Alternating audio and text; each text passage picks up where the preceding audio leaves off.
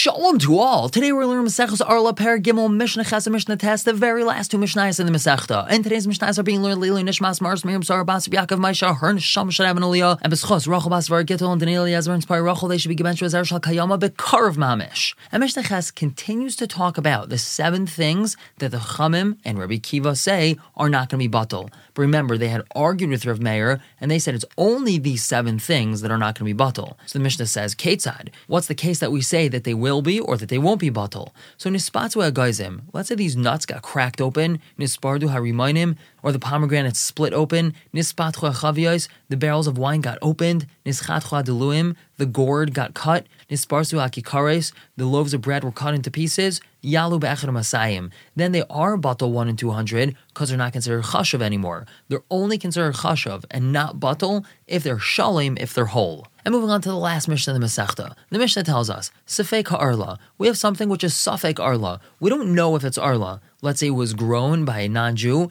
and he has some trees that are arla and some trees that aren't arla, and he has this piece of fruit in his hand that he's offering to sell you. So by Eretz Yisrael, asur. If we're in Eretz Yisrael, so it's asur. That's because it's a Safek da'iraisa. Ubesuria mutter. If it's in Surya, it's mutter, because we're more makel when it comes to Surya. Ubechutzel aretz yard v'lekech. If he's in Chutzel aretz proper, he could even go to the non-Jew's field and buy it from the non-Jew in his field. As long as he doesn't see the non-Jew picking the fruit, meaning he can't see that the non-Jew is picking an arla fruit and then selling it to him. But as long as he doesn't see anything and he's just buying fruit from the non-Jew, there's no problem to buy it, even though it's a very big possibility that it's arla. Again, that's because he's in Chutzel aretz. The Mishnah continues with something similar. Kerem natua yarak. We have a vineyard which has vegetables planted in it, and obviously we know that's kilayim bekerem and that's usher. The yark nimkar chutzalai, and outside of this vineyard, vegetables were being sold. So it's obviously very possible that the vegetables that are being sold come from that vineyard. So be'eretz Yisrael usher. In Eretz Yisrael, he's not allowed to buy these vegetables from the non-Jew.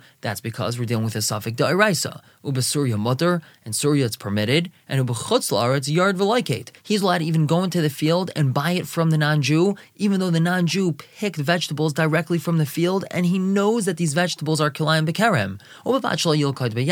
As long as the Yid himself doesn't pick them on his own. And the Mishnah clarifies these 2 Yisurim that we just mentioned, and one more. Chadash asur min haTorah b'chol makom. Chadash is asur mid'iraisa everywhere in the world. What's Chadash? So we've already had this multiple times. Chadash is referring to new grain that grew this year before the second day of Pesach. So the second day of Pesach, what's special? We bring something called the Karban Omer, and once the Karban Omer is brought, so then all new grain is permitted to be eaten. But before the Karban Omer is brought on the second day of Pesach, Chadash, the new grain, is not allowed to be eaten. So the Mishnah just told us the Chadash is asur everywhere in the world, mid'iraisa. The ha'arla, halacha, the isser of arla, meaning the isser that a person is not allowed to eat from the first 3 years of fruit of this tree, that's asur only because it's a halacha l'maisha misinai, which means that if it's a suffix, we're going to be mekel, like we learned earlier in the Mishnah. The kilayim, and the isser of kilayim, specifically kilei ha'kerem, midivray seifrim, that's only asur midrabanan, and therefore we're more mekel when it comes to kilayim,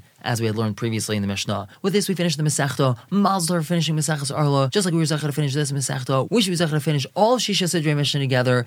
Everyone should have a wonderful day.